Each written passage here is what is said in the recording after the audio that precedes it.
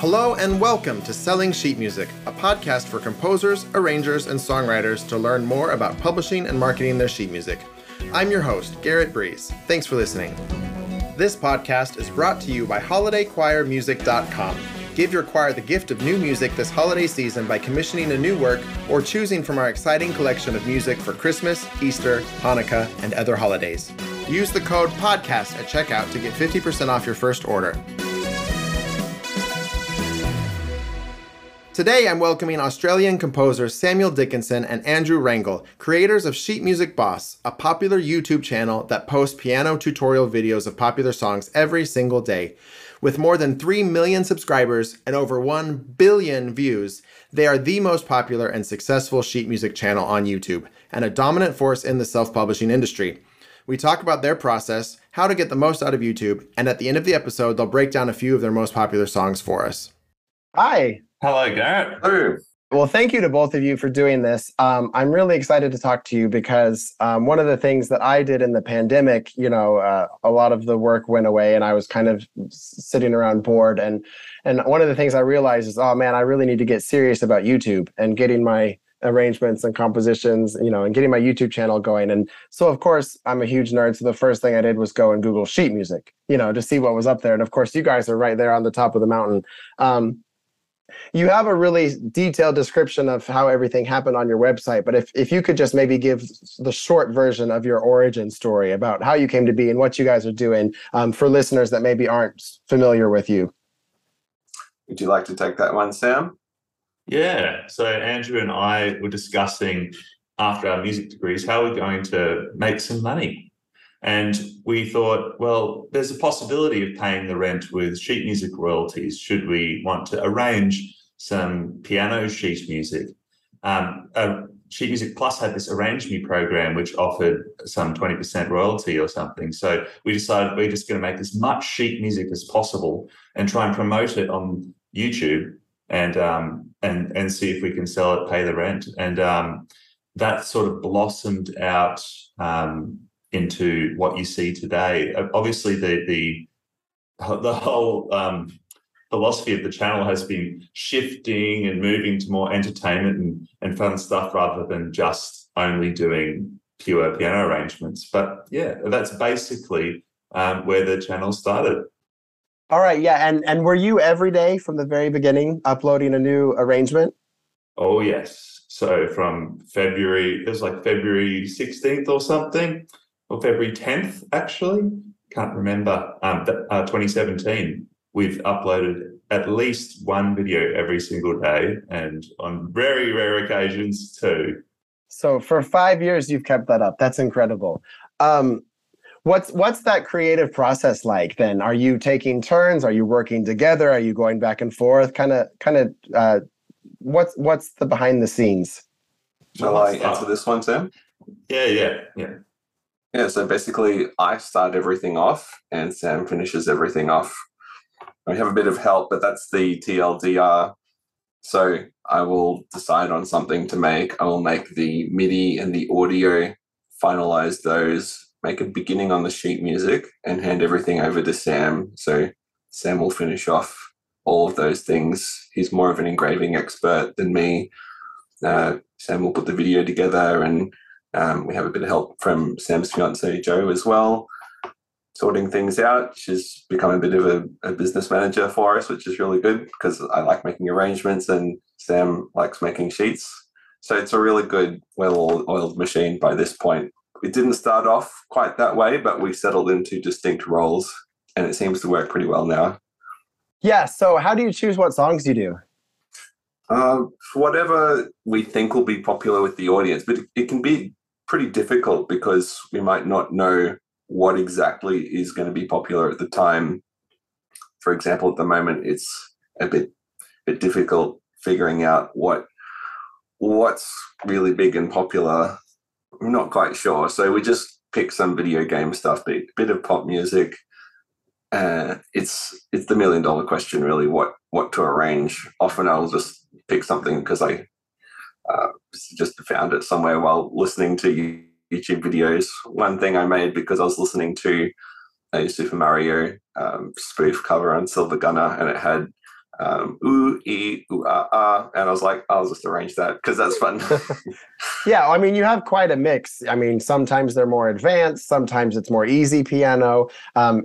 Is there some larger strategy behind that, or is it just whatever you're feeling creatively? I mean, I guess if you're doing something every day, right, you have to kind of just at a certain point go with it, right? To begin with, we were thinking, let's do lots of easy piano tutorials. And so we did, but then I found I didn't enjoy making them so much. And I wanted to make more musically satisfying ones. So that's how we ended up doing lots of hard ones. Yeah. As far as the content strategy goes, though, we actually do have a rough one trying to release novelty videos on a regular basis, something that we think is like more entertaining rather than, say, educational, you know what I mean? And is not necessarily a performable piece Right. or compilation of pieces on piano. And also on that same vein, albums as well, which of course we've got going up on Spotify. We're just so proud to have our content living on in that space as well. Yeah. So, is both of your backgrounds in piano? Is that what you studied at university? Andrew, do you want to take that one? Oh, sure. We're both piano players and had reached a level of competency on it, but we studied composition at university. That's where we met in first year, and we became good friends and just hung out a lot.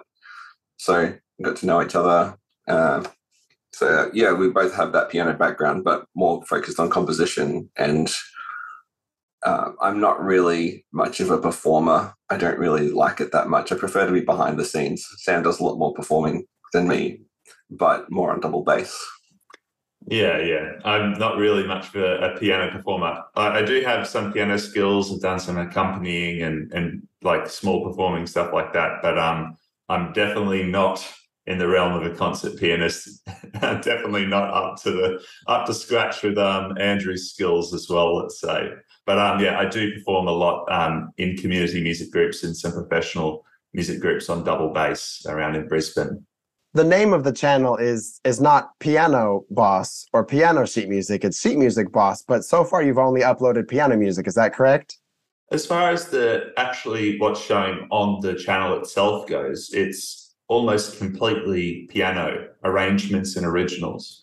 But I mean, discounting like that one Rush E for two violins that we uploaded, we have actually been making an effort to upload instrumental lead sheets for single line instruments, common ones like violin, clarinet, flute, saxophone, just some very common single line instruments of our most popular sheet music. That hasn't been promoted on the channel itself in video format, but it has. But if you're looking for the song, it would show up, right? Yeah, you could probably find that if you typed the name of the song, the name of your instrument that you play, and Sheet Music Boss or something like that, or if you searched our artist profile or something that matter on Music Notes.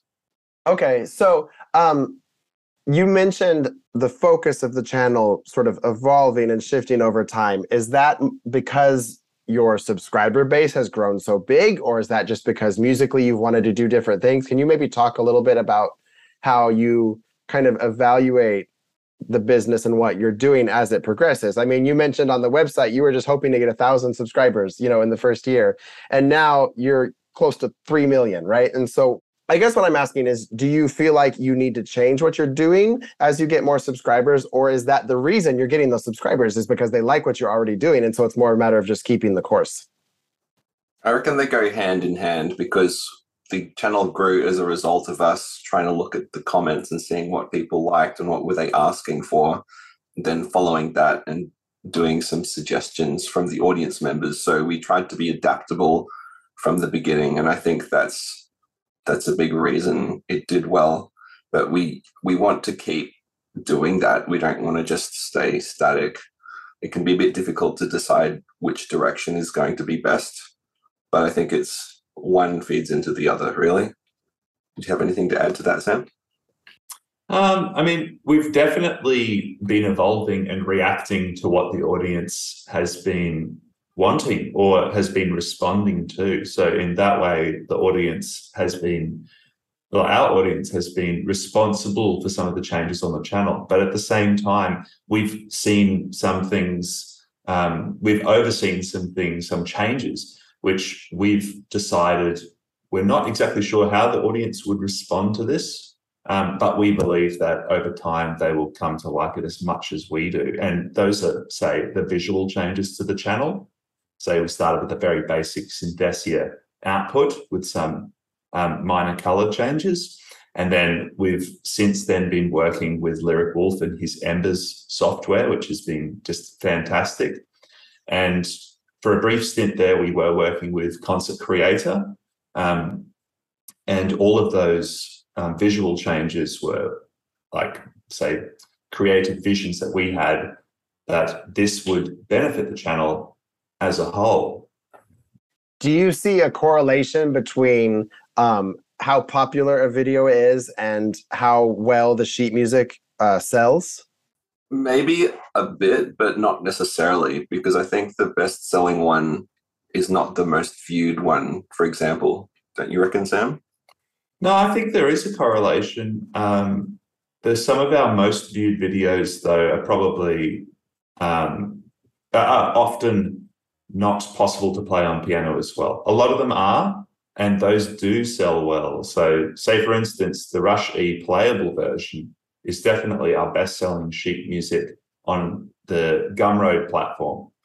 But say, for instance, our best-selling sheets on Music Notes, things like Billy Joel, Piano Man is one, and probably I'd say Megalovania is going to be getting up there as well. There's a few tracks that we have up there that have very high viewership on YouTube and have very high sales figures compared to other videos on YouTube.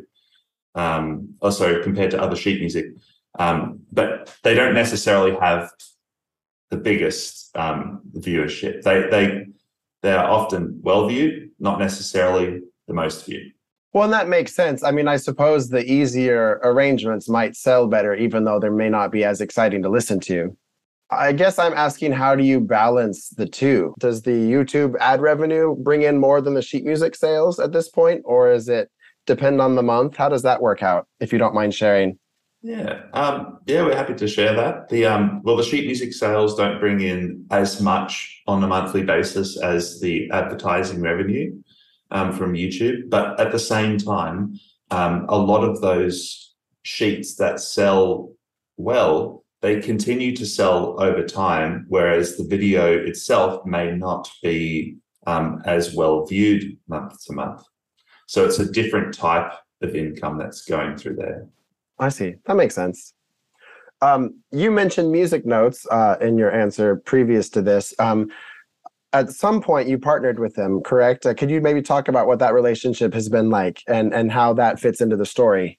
Yeah, so we'd been going for a few months at the time Music Notes first reached out to us, and that was when they were first starting to work with YouTube artists and so on, because they said they could license anything that that we wanted to arrange, whereas we were previously limited to a set list of arrangements. So they saw our channel, which was pretty small at the time, but they saw that we had potential, and we started working with them and ended up publishing everything that needs licensing through Music Notes, and they were really wonderful to us from the start. It's really fantastic to work with them. Really highly recommended, I'd have to say. Working with a distributor like that, did that change your approach or your process? Yeah. Because there's so many steps involved. You have to upload, you have to record everything, engrave everything, make the video. You've got to get it to Music Notes in time to get it on their site. I mean, all these different steps. How do you manage so many titles, and how do you keep everything up to date? Yeah, spreadsheets. Well, I could certainly take this. Well, as far as the process itself goes, some of the editorial little tidbits that we had to do on the previous platform, we don't currently have to do with Music Notes, because they put everything into their own house style for their own little software that views the sheet music. some of the detail I'd previously put in sheets, I just don't need to anymore because of that shift in house style. So it makes my process a little bit quicker in that regard. So essentially the links for all of the sheet music products, once they're published, are stored on a spreadsheet catalog, which essentially has all of the projects on separate rows with all of the necessary information, including that sheet music and YouTube link. Yeah. Okay, let's get into the YouTube side of things a little bit. As they've updated their algorithms and things, do you find yourself having to go back a lot to older videos and, like, I don't know, adding more hashtags or updating descriptions or that sort of thing?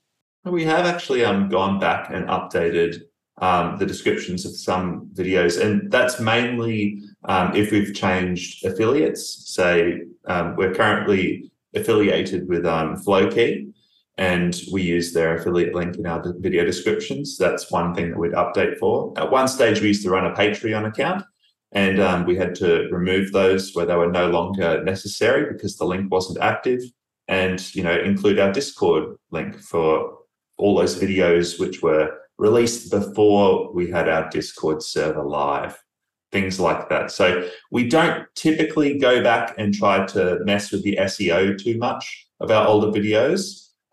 We tried to abide by best practices as we went, even though, say, a lot of them won't have hashtags in the older videos. But mainly the changes that we do on a mass scale are just for those, links and updating information type things. As for the YouTube side itself, 99.9% of the effectiveness of the video is just the thumbnail and the title, and we're not really going to be changing those. So for the YouTube side, there's not really much point to changing descriptions and so on in that respect. Yeah, so I guess what would your advice be to somebody starting out on YouTube right now? What kinds of things matter the most? What would you focus on? What would your advice be? Well, some of my advice would be that flashy thumbnails and titles are great to get people to actually click on the video. But if you don't have substance to the video in what you're trying to produce, whether it be music or comedy or commentary, if there isn't actually substance to the content, people won't stay. And that won't help you retain it won't help you in the algorithm to get more clicks on these videos from your channel, because YouTube will then understand those videos to have a very low viewership, etc., like that. So I'd say for me, you want to produce often. You want to have a regular schedule so people can tell when you're actually going to be uploading next and they have something to look forward to. Then you also want to have the highest quality that you're able to produce of what you do. For us, we saw something that was working for other channels, and we talked amongst ourselves and thought that we could produce something of higher quality on a regular basis, that being one every day. And we stand behind that quality. So for me, those are the two big things. Titles, thumbnails are super important, but make sure that you've got the quality of the field that you're going for to hold it up. Oh, and also the regularity of uploads. Yeah. Okay, that's good advice. Has YouTube itself changed a lot in the last 5 years? Is that something you've had to grapple with? I mean, aside from the whole getting banned thing, I guess I don't know. I don't know if you want to bring that up or not. But when we got suspended or the strike or once or twice, whatever happened, it would have been nice if YouTube had been more transparent, or at least not punished us for something we didn't do wrong, because when they fixed it, they're like, oh, sorry, that was a mistake. But there wasn't much, we made a mistake and we realized how anxiety inducing that was. It wasn't really like that. It was more like, oh, well, here you go, here's your channel back. I don't know if the fundamentals of YouTube have changed that much. Maybe the vertical video aspect is the biggest change, in my opinion. And I'm not sure how well we're going to do with using that format, because one, we don't really watch it and aren't that interested in it, and two, we're not really sure exactly what to make to address that kind of content. So maybe we'll come up with something. I would say that's one of the biggest changes. Of course, there's heaps of changes, but I can't really remember what all of them are because it's so day by day and everything happens slowly in that moment. But if you look back for 5 years, you're like, okay, it has changed a bit. What do you reckon, Sam? Yeah, I'd say due to a lot of like recent world news events, say in the last few years, and I'm sure people know what they are, it's caused a lot of like jumpiness in the community standards of things that you might have otherwise been comfortable to include innocuously in a description now could cause your video and potentially your channel to be taken down. So it's a matter of like sometimes vetting things like innocuous things and removing them. And whereas otherwise you would have been able to just chill about it. I don't want to specify too much because then that could even get picked up. We'll get this video taken down. On this video, yeah. But exactly. But I mean, I gather what you're saying is if you're trying to be humorous about something, you have to be careful, right? I mean, yeah. It'd be fun to just relax and not really care, but it might especially take everything if it's down. So yeah, especially if it is ultimately something innocent and right. doesn't have anything malicious behind it. So you mentioned the change to vertical video. I'm wondering if you've had any success in video on other platforms, or if you've ever considered like uploading to Facebook or Instagram or TikTok. I mean, moving on to some of those other platforms. It seems to me like you've been pretty laser focused on the YouTube thing. Is that because you tried it and it didn't work the same, or is it just because there's only, so much the two of you can do? More the latter. Yeah. There's just a limit to our capacity. So we'd love to have a bit more of a broad strategy, and we probably ought to. Yeah, but we're pretty full up most of the time doing video a day and then doing other things and having a life outside it as well. It can be hard to do everything. We're a little unsure about how some of the platforms are monetized as well, because it would require such a large amount of effort and contribution from us. We'd really need to see some sort of return on that effort to make it worth it. Just speaking from a pure business sense. Well, I think a lot of our listeners have to grapple with those kinds of questions. And there's so many platforms now. Would your advice be to just pick one and focus on it? Or would it be, if you were starting the channel today, or if you were starting to sell sheet music today, would you do anything differently? I think that Andrew and I would probably still have decided today to choose YouTube as the platform, because it is the platform where you can monetize your videos in this way.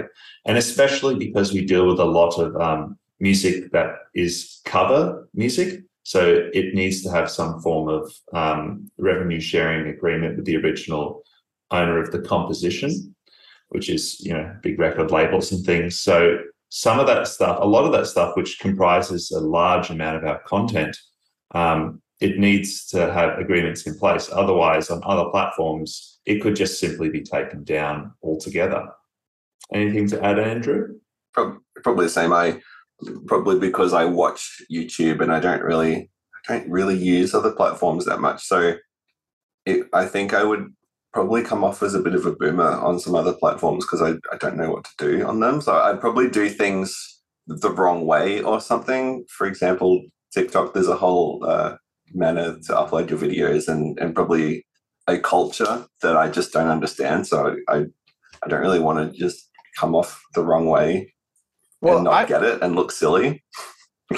Well, I've always had the impression that YouTube was by far the most valuable platform, at least for advertising sheet music. And I think it just has to do with, there's sort of a how-to atmosphere about it, or a DIY aspect to it, where people are going on there to learn things, and so that makes it a useful, I guess, platform for sharing sheet music and that kind of thing. I don't know that people on TikTok are like sitting there watching like sheet music scroll by. It's just a different purpose.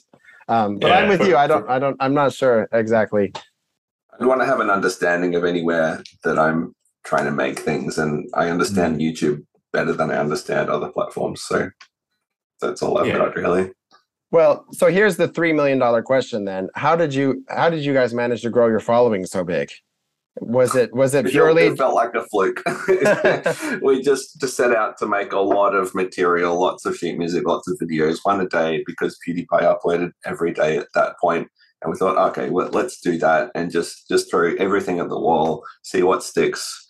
And it turned out that it grew faster than we expected. So we were really surprised. We just put our best effort in, put the best quality and best effort, and presented that, and the YouTube algorithm took it off. And I when you say the YouTube algorithm, it sounds like the algorithm is pushing it out to people, but the way it works is more that everyone has a very specific tailored feed of videos that will serve what YouTube thinks will make them watch for a long time. So it'll start serving a video from a new channel if YouTube thinks that will keep the person watching. So in that way, our videos would have started to appeal to people, and maybe there would be repeat viewers, and then their viewership would mean that YouTube saw them as worth testing the waters on new people. So it is a very gradual growth like that, and pretty organic. And we never used any advertising, or I don't think we even posted on our social media at all that we were doing a channel. It was just, let's just upload videos. And eventually they started to pick up, probably because people were searching for that song on piano or a tutorial for it. And I think that, those things together seemed to make it grow. And we didn't know what to expect. We thought, okay, 1,000 subscribers at the end of the year would be really nice.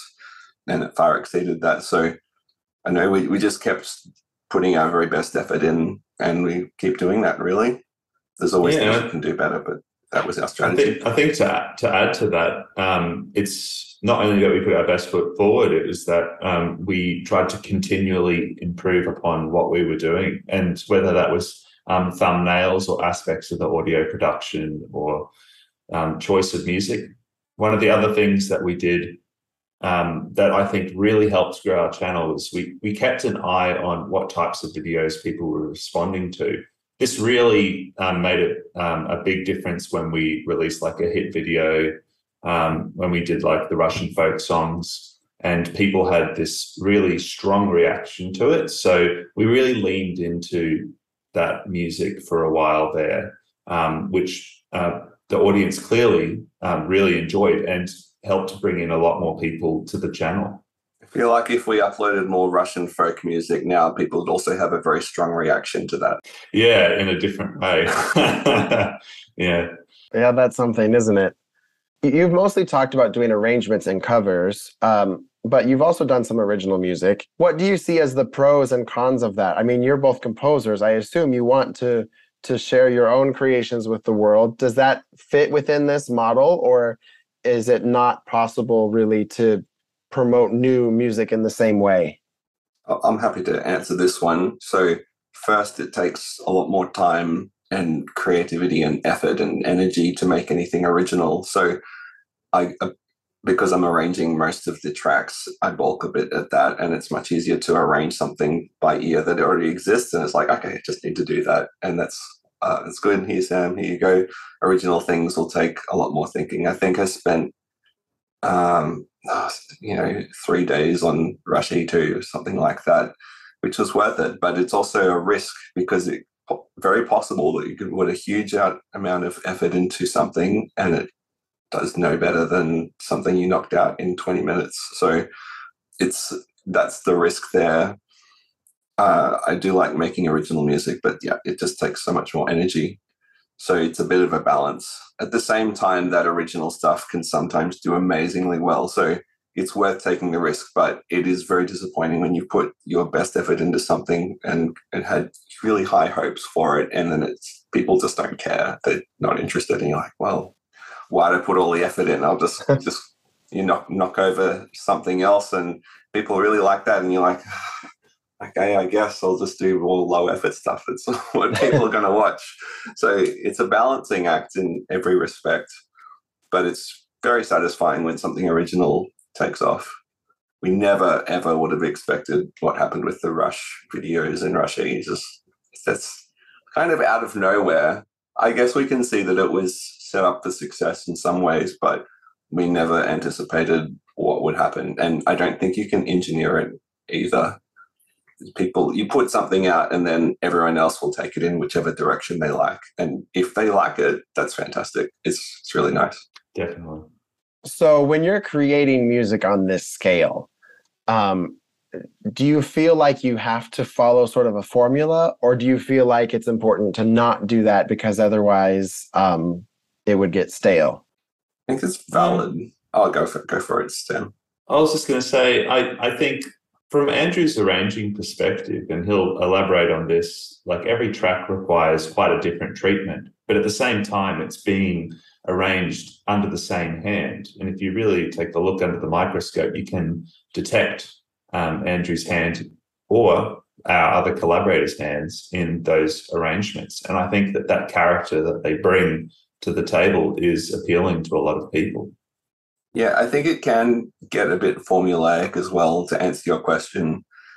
And maybe for that reason, when we release a lot of generic videos, they don't perform like a smash hit. Sometimes they'll do really well. If it's particularly topical, for example, some of the cyberpunk Edge Runners music has done particularly well, and that's just a standard arrangement from our point of view. But so many factors that influence whether a video is popular are not in our hands. So it's up to us to choose good repertoire that people are going to enjoy and want to listen to. And then we just hope that the quality carries it through. There's a lot of things that I've put my heart and soul into to get amazing quality, and they're some of the worst performing videos on the channel. So it's hard to anticipate. But again, we just keep making one a day and do our very best. Do you think there's something about piano music that lets it perform better on YouTube than, say, I don't know, if I wanted to go start Trombone Boss, and upload trombone arrangements every day?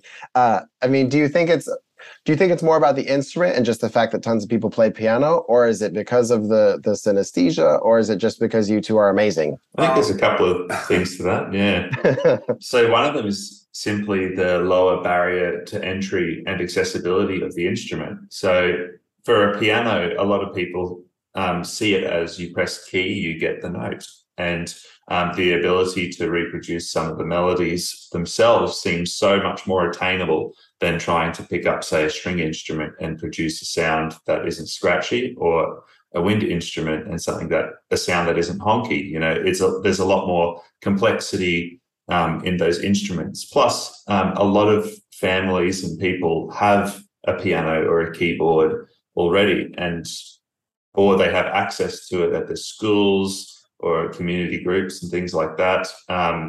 So there's this built-in accessibility to the piano, but there's also this visual enticement, as you were saying, with the synthesia, or in our case, the Embers output, where it's very visually satisfying to watch this come down like a piano guitar hero.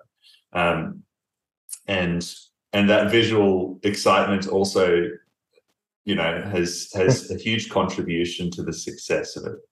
I'd say that the value for most people is not in actually learning piano. That's only going to be a very small subsection. Most of it's the entertainment value, and friends of mine have said it's just interesting to watch all the notes fall down towards the piano and see what they do, and some of the particle effects and things. And then it'll be the choice of music might be relevant. You might be from a popular series, or you might have a fun novelty element to it, which is something that we try and do one video of every week.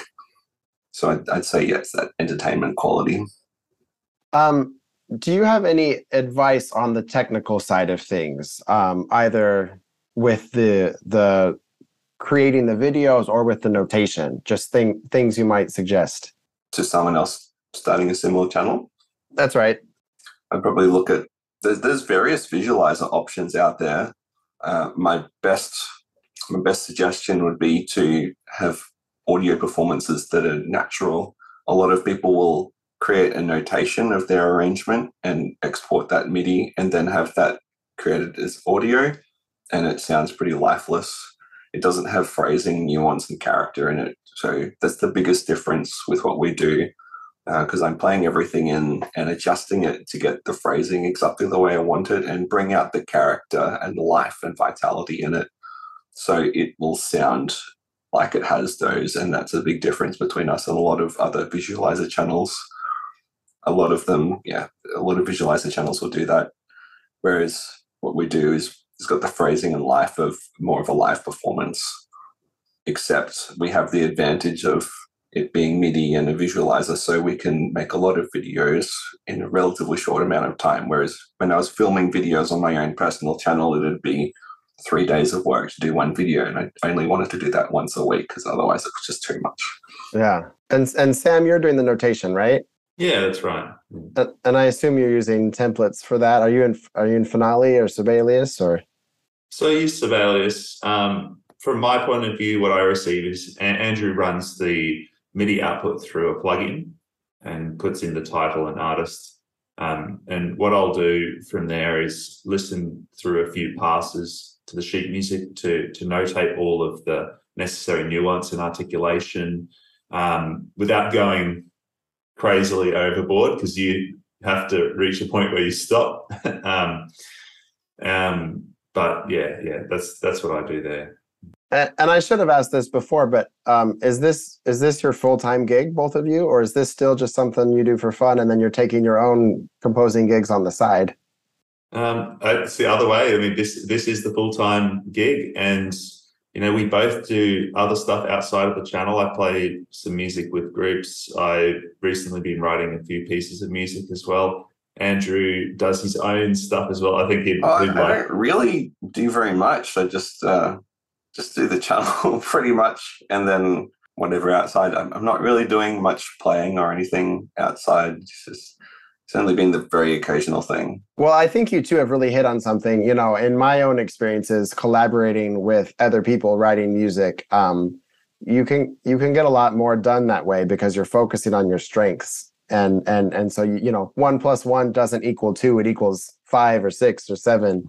And I mean, obviously the two of you have a good working relationship and you figured out all the kinks, but I think that's something maybe people don't think of, is partnering up or finding somebody who complements their skill sets and working together. What was that a hard thing to work out in the beginning? Or I guess you two had already known each other for so long, it was probably not that difficult. Yeah, so both of those are correct. At the beginning, it was a little more like I thought, we could each do a bit of each role, but then we ended up having differing ideas on the same thing, and we had to decide, okay, this will be your domain, this will be my domain, and then you have the final say in whichever is your area, and that worked really, really well from there.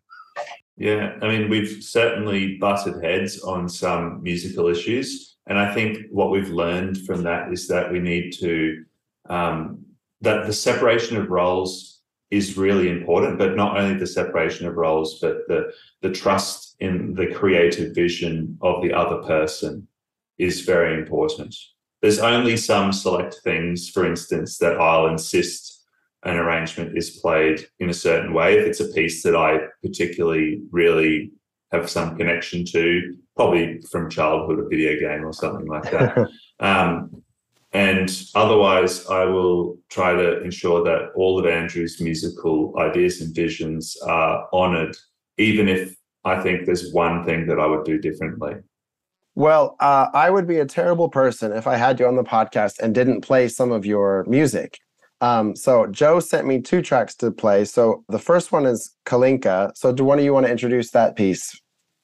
Oh, I'm happy to. The first time we released this, I got the melody wrong at the end of the phrase, and we put this out and people started commenting and saying that's wrong there, and Sam was saying, oh no, it makes harmonic sense and melodic sense, it's okay. And I said, no Sam, we've got to redo and re-upload this, and I felt a bit bad because it meant redoing a whole lot of stuff, but we did, and I'm pretty glad because it became a very popular video of ours. So if it had been wrong, then it would have been wrong forever, and I didn't want that.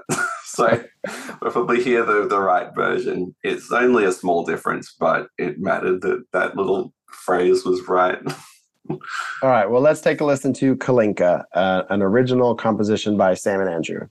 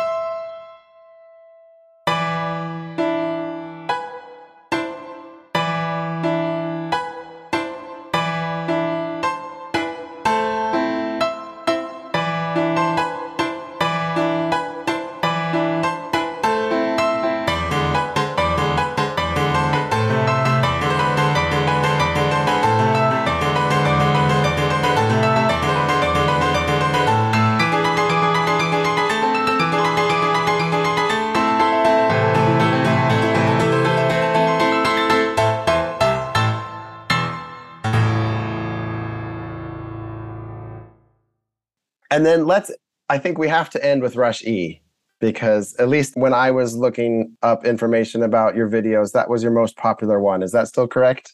Yep. So when I looked at it, 43 million views. So tell us the story of this one and how it came to be, and I guess what it is for people listening. I mean, you should definitely go check out the video because it's worth doing. But could you maybe describe just the chaos that people are about to experience? It was such an accident that it even came about. Did you want to go into that, Sam? Yeah, I'd love to. So it actually starts with me way back in the beginning.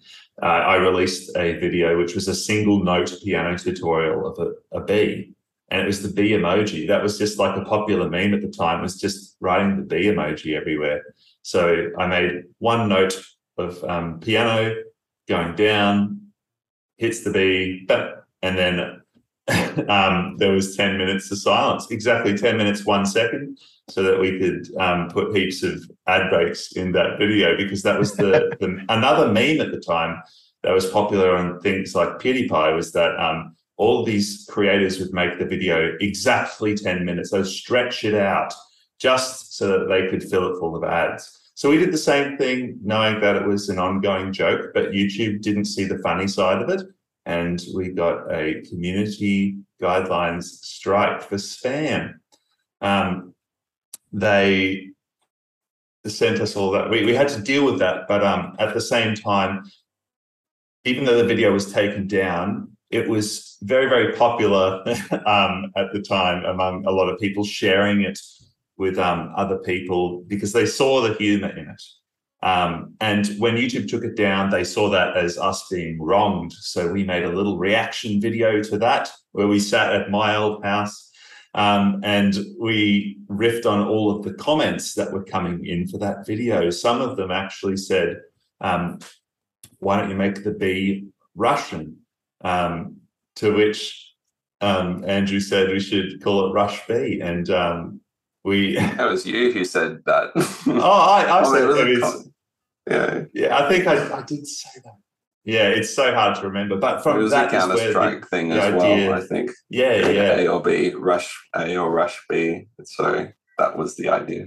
Got it. Yeah. And Andrew, again, one of these moments, Andrew and I had different ideas of what to do. I thought we should just do a bunch of bees that go just as like a little yours to YouTube giving us the community strike. But Andrew had a much better idea, which was to make an entire piece of music. I didn't really understand what he was doing at the time.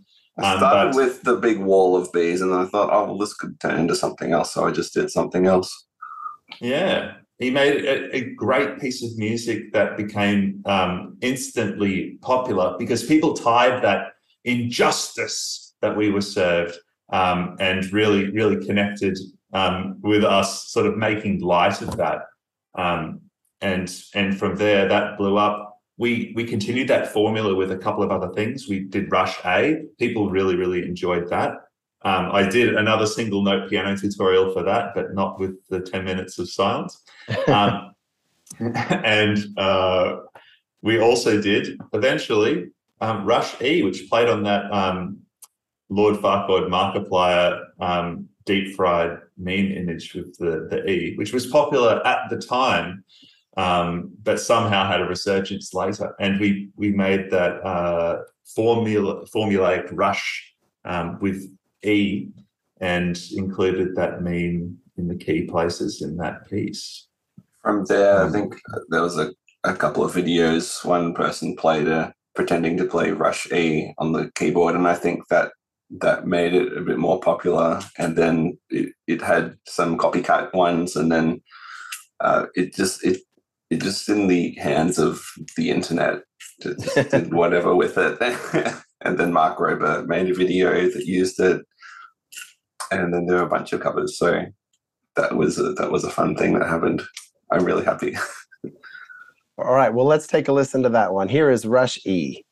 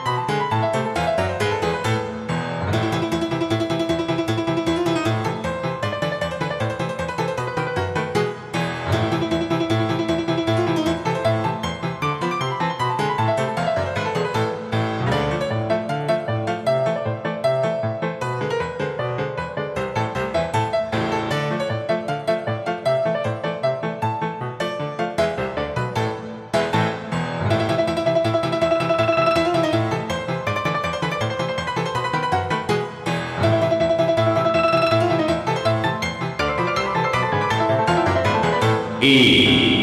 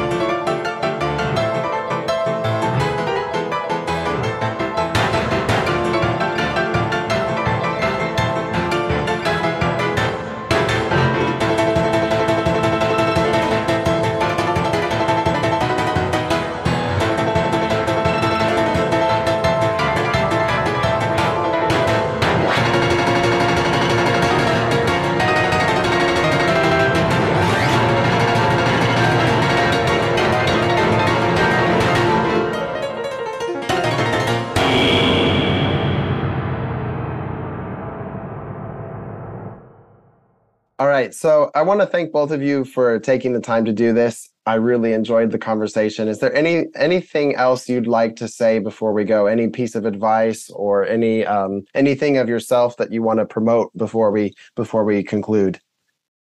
I can't think of anything. Can you, Sam? I'd say if you want to be a YouTuber or a streamer or something like that, I feel like you need to really enjoy what you're doing and enjoy putting yourself out there. If you're doing it because you think this is the only thing that you can do and it's just a constant struggle, it's probably not for you. For us, it was something we never saw ourselves doing, but we only did it because we thought we could contribute something really good, had no expectations, and were pleasantly surprised. So that's all I'd say. Well, thanks again to both of you. Everyone listening, go and subscribe to their YouTube channel, Sheet Music Boss, and of course, check out their catalog of arrangements on Music Notes. Thanks to both of you. Thank you very much, Thank Garrett. you. Thanks, Garrett. Have a good one. Thank you for listening to another episode of Selling Sheet Music. If you like the show, please leave us a review wherever you listen to your podcasts. You can email Garrett at breezetunes.com to get in touch with me, and you can find my music at garrettbreeze.com. Selling Sheet Music is written, produced, and hosted by me, Garrett Breeze. Post-production for this episode was done by Jacob Molaski, and our theme music was written by myself and David Dykstra. I'll see you next week. Now go write something.